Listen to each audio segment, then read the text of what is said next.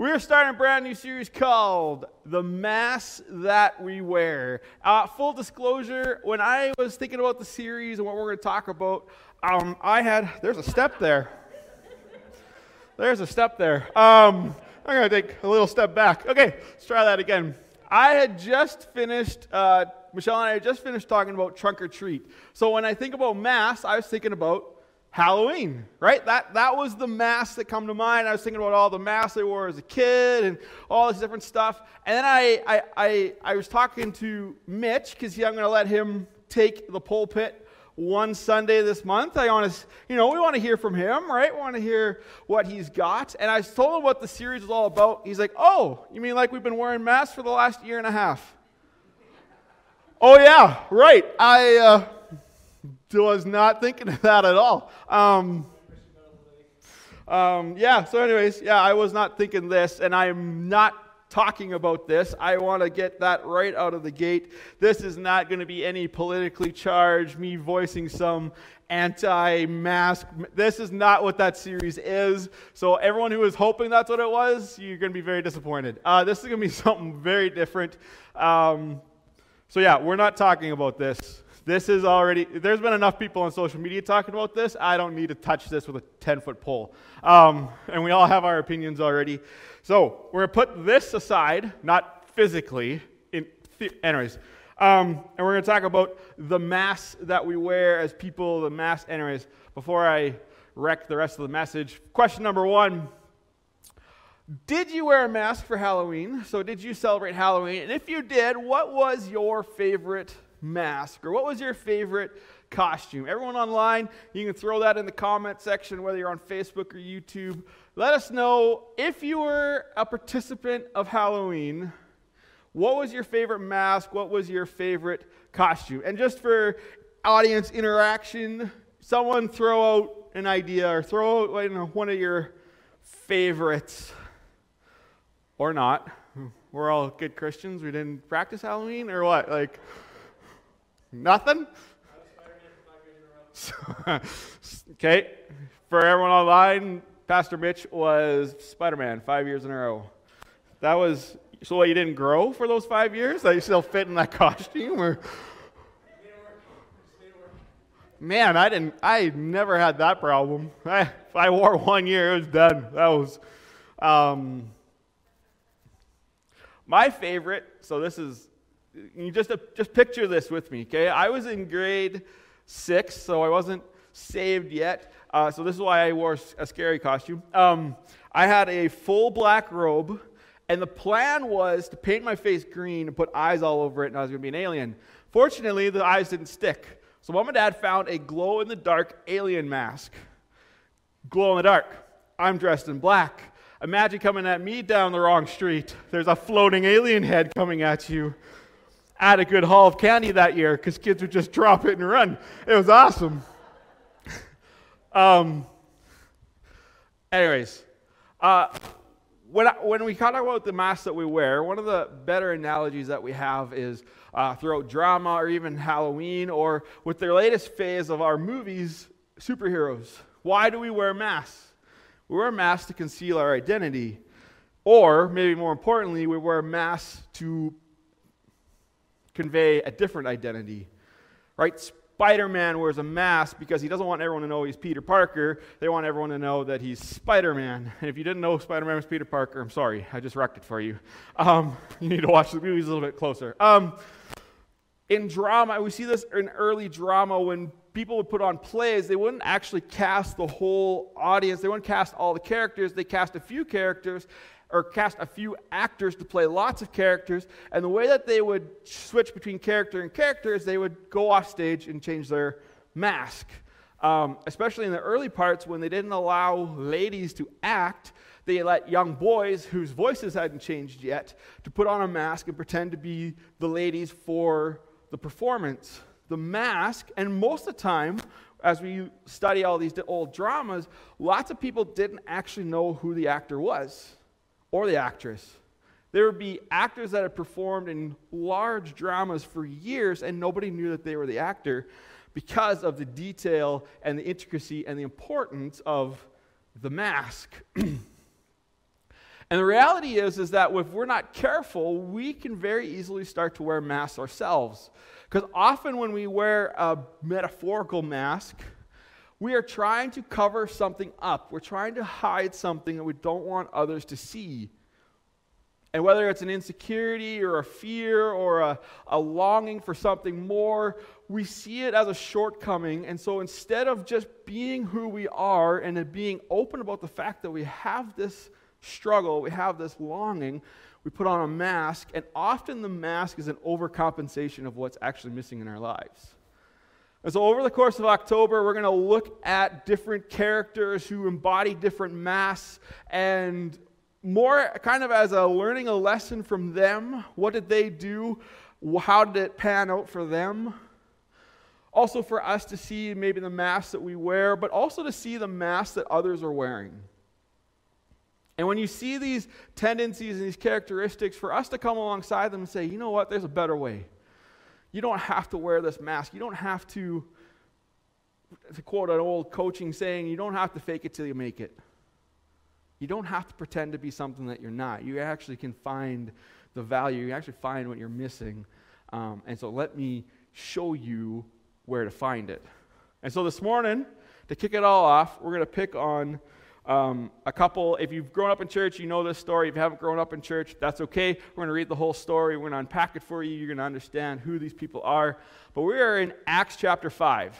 And if you know what's going on in Acts chapter 5, we meet a couple by the name of Ananias and Sapphira. And so I'm just going to start reading, and I'll do all the unpacking background stuff in a bit. So starting in verse 1. But a man named Ananias, with his wife Sapphira, sold a piece of property. Now we saw earlier, a couple of weeks ago in Acts 2, the community was coming together. They had all things in common. They would sell stuff in order to meet the needs of those who had needs. So this was a trend. And so we meet Ananias and Sapphira, and they are doing what the rest of the community is doing. They've had a piece of property, and they sold it. And with his wife's knowledge, he kept back for himself some of the proceeds and brought only a part of it and laid it at the apostles' feet. But Peter said, Ananias, why has Satan filled your heart to lie to the Holy Spirit and to keep back for yourself part of the proceeds of the land? While it remained unsold, did it not remain your own? And after it was sold, was it not at your disposal? Why is it that you have contrived this deed in your heart? You have not lied to man, but to God. When Ananias heard these words, he fell down and breathed his last, and great fear came upon all who heard of it.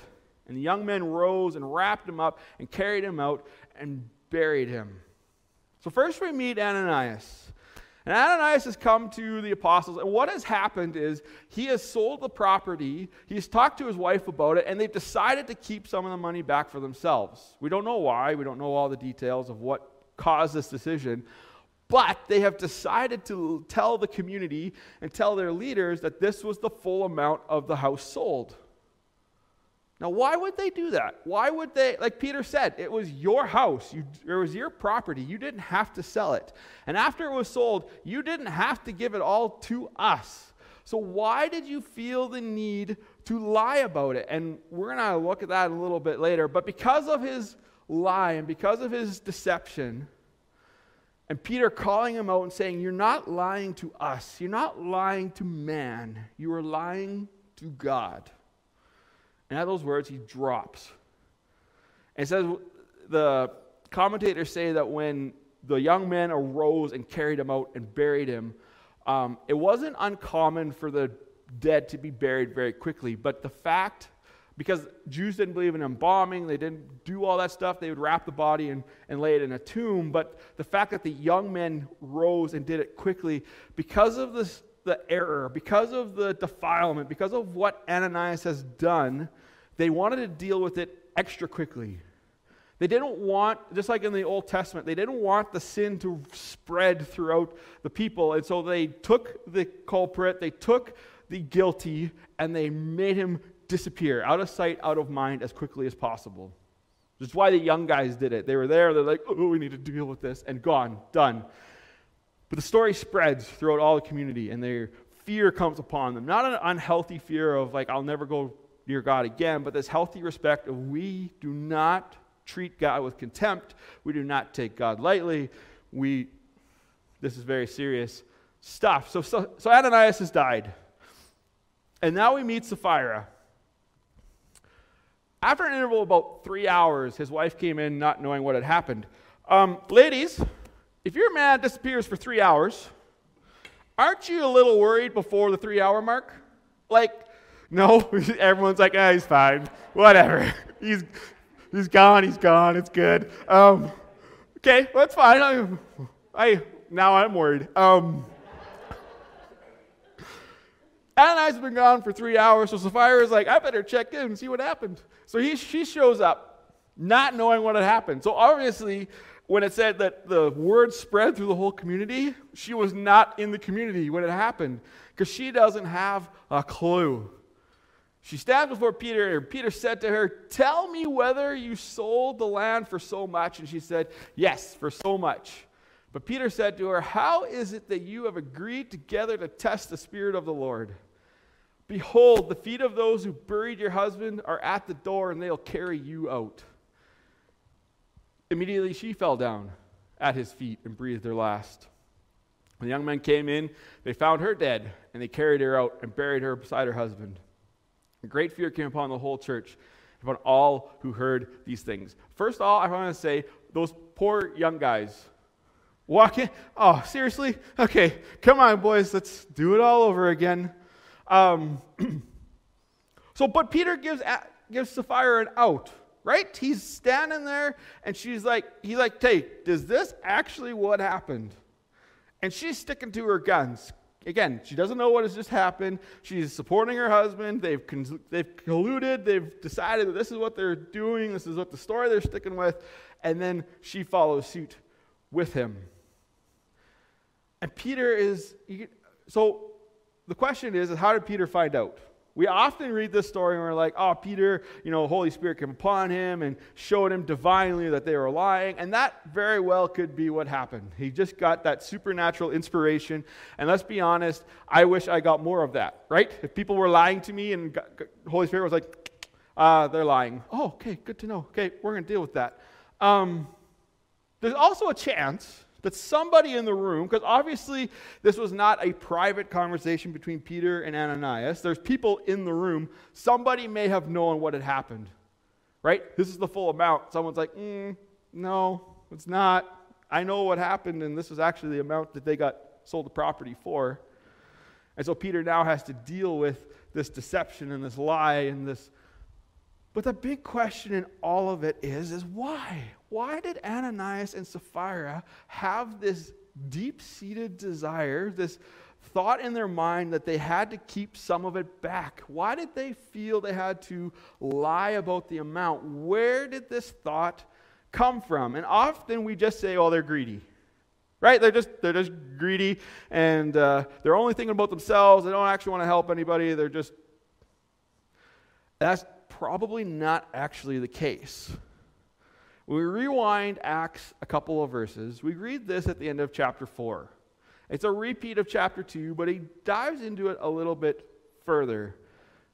Acts chapter 4, starting at verse 32, now the full number of those who believed were of one heart and soul, and no one said that they had any of the things that belonged to him was his own, but they had everything in common. So everyone has basically given up ownership of their stuff. It's not my car, it's our car. We should incorporate that in our church, right? That's not Tim's truck, that's our truck. And I'm going to go get it. So everything was in common. It was ours, anyways. And with great power, the apostles were giving their testimony to the resurrection of the Lord Jesus, and great grace was upon them all. There was not a needy person among them. For as many were owners of lands and houses, sold them and brought the proceeds of what was sold and laid it at the apostles' feet, and it was distributed to each as any had need. So people who were better off, people who had property to sell, were selling it and dropping the proceeds at the apostles' feet, wanting and desiring to meet the needs of everyone in the community. They didn't want to hoard it. They didn't want to hold on to it, because as we saw in Jesus' in Jesus' teaching, you can't take it with you anyways. And so they were selling their stuff. They were giving it away, putting the money at the feet of the apostles, saying, you know what to do with it better than I do. Make sure that nobody has any needs, and nobody did. Everyone's needs were met, all of their everything. They were good. Thus Joseph, who was also called by the apostles Barnabas, which means son of encouragement, a Levite, a native of Cyprus, sold a field that belonged to him and brought the money and laid it at the apostles' feet. So they also talk about Barnabas being the example. And remember at the beginning of chapter 5, it says, but. So these men of wealth, these men of affluence, bring their stuff, lay it at the apostles' feet. Barnabas sells some property and with great joy lays it at the apostles' feet. But Ananias and Sapphira. And what we can take from the story is all of a sudden there's this pressure. Because Ananias and Sapphira were obviously wealthy. They had extra property. They had a house that they could give. They could donate the proceeds to. They didn't have to hold on to it. They didn't have to. It was just extra. And so they sold it. And because everyone else was giving everything they had, they probably felt this pressure to follow suit. They felt this pressure that because we sold it, we had to give everything, but there's something going on that they... Switch it to the handheld.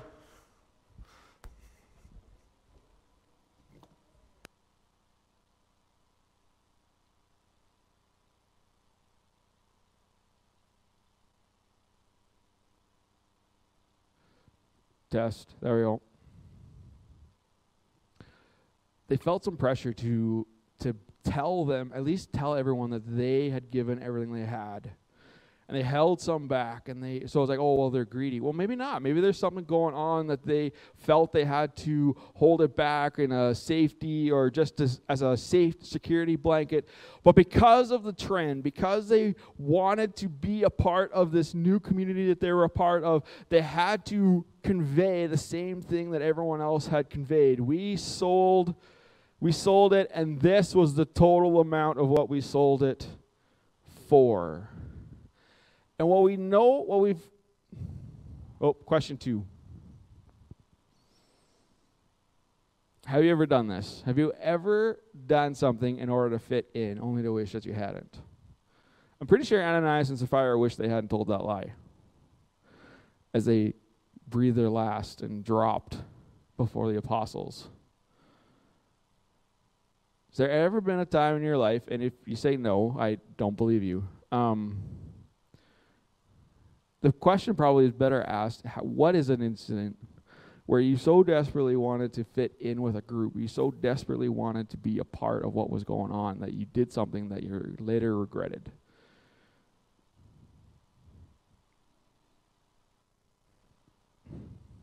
The mask that Ananias and Sapphira are embodying is called the mask of the martyr. And this is what the mask of the martyr is. Typically, it is somebody who is more than happy to tell these stories of how selfless they are, right? And their selfless acts have saved the world, right? The town wouldn't survive unless I was serving in this capacity. These people would not have made it if I hadn't given of myself so sacrificially. And generally, the stories may have an element of truth to them, but they're often over-exaggerated.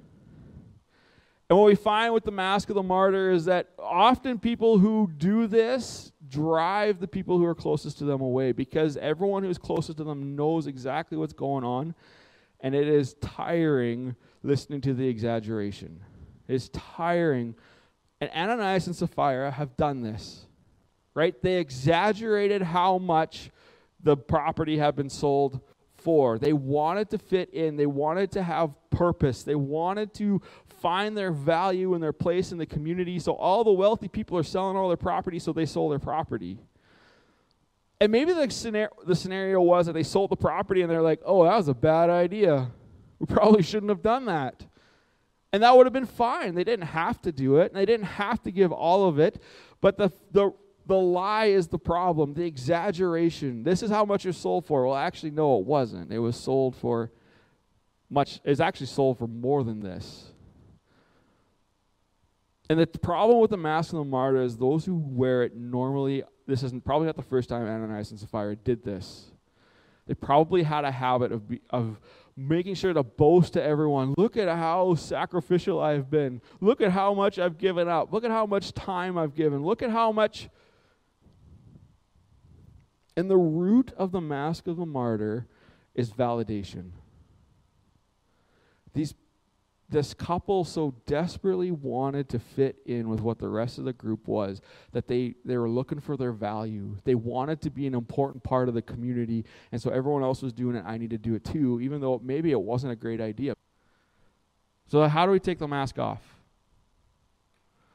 How do we get rid of this mask of the martyr and stop pretending to be something that we're not in this area? And the reality is that nobody, no person, living person, can help you take that mask off. Because the only one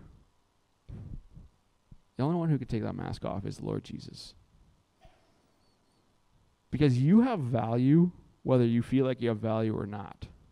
You are so valuable that the God of the universe looked down and saw you, not us as a community, but you as an individual, and decided that he would send his son to die on a cross so that you could have a relationship with the God of the universe.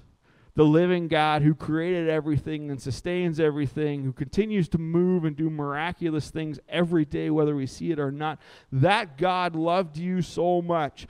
While we were still enemies, Paul tells us in Romans, Jesus came and died for you. Nothing that you do, nothing that you did, it's not even who you know gets you your value. You have value because of who God is and how much he loves you, how much he wants to, he's a good father. He wants to bless you. He wants to spoil you. He wants to pour his blessing out on you. And you don't have to do a thing to earn it. Whether you love God back or not, God still loves you.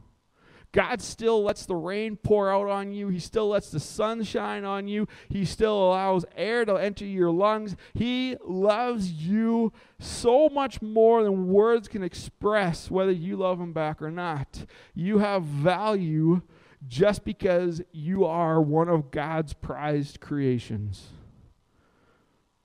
You have value because before you were born, God planned every one of your days. Why would he do that for someone who is not valued? And when we get this, when we understand that our value and our purpose and our significance comes from up high, our attitude about serving and our attitude about living and giving changes. I don't serve to earn validation. I am validated, and so I serve out of that.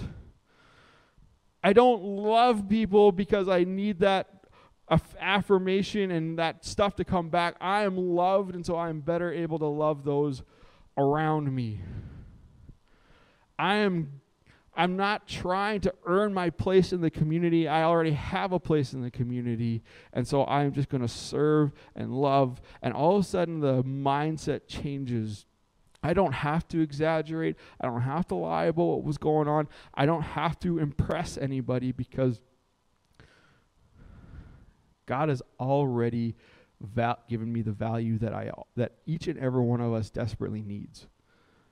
Because at the end of the day, whether we are trying to earn it or not, each of us is looking for that.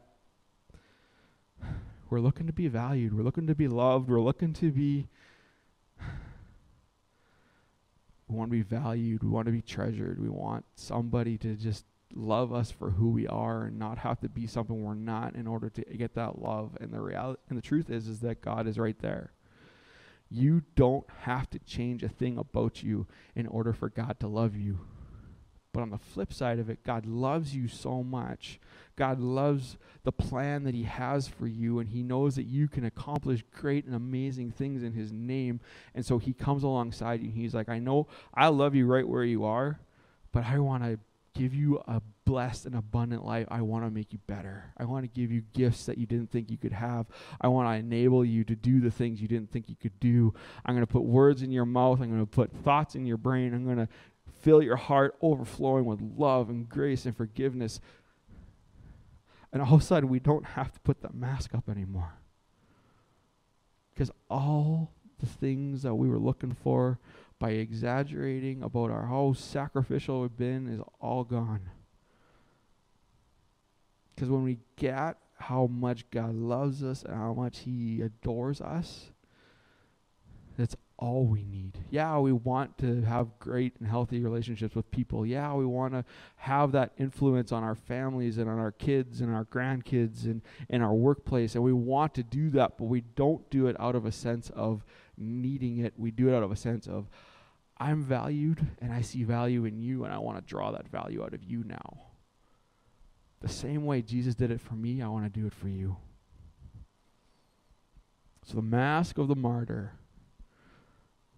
And this mask is really easy to put up in the church because Jesus set the standard of what it meant to live a sacrificial life. Right? We as disciples of Jesus are trying to imitate our teacher, trying to imitate our Lord.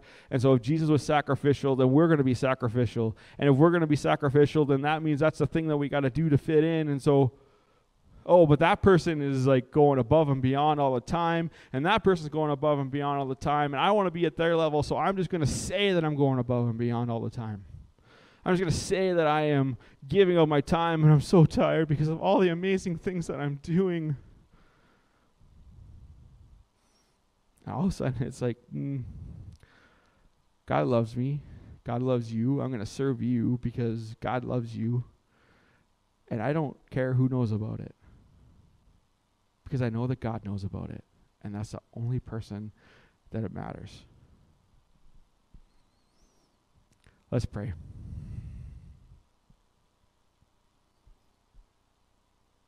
Father, I pray for everyone here who struggles with what we've been talking about this morning. God, I pray for everyone who maybe is looking for value or looking for affirmation or looking to belong. Father, I pray that your Spirit would speak so loudly to us to know that we don't have to do anything to earn it. We already belong because you loved us more than we could ever understand. You have blessed us more than maybe we're even aware of. God, you are always there, pouring out your Spirit on us, pouring out your blessing, pouring out your abundance. And I pray, God, no matter where we're at in our faith walk, no matter where we are in life, I pray,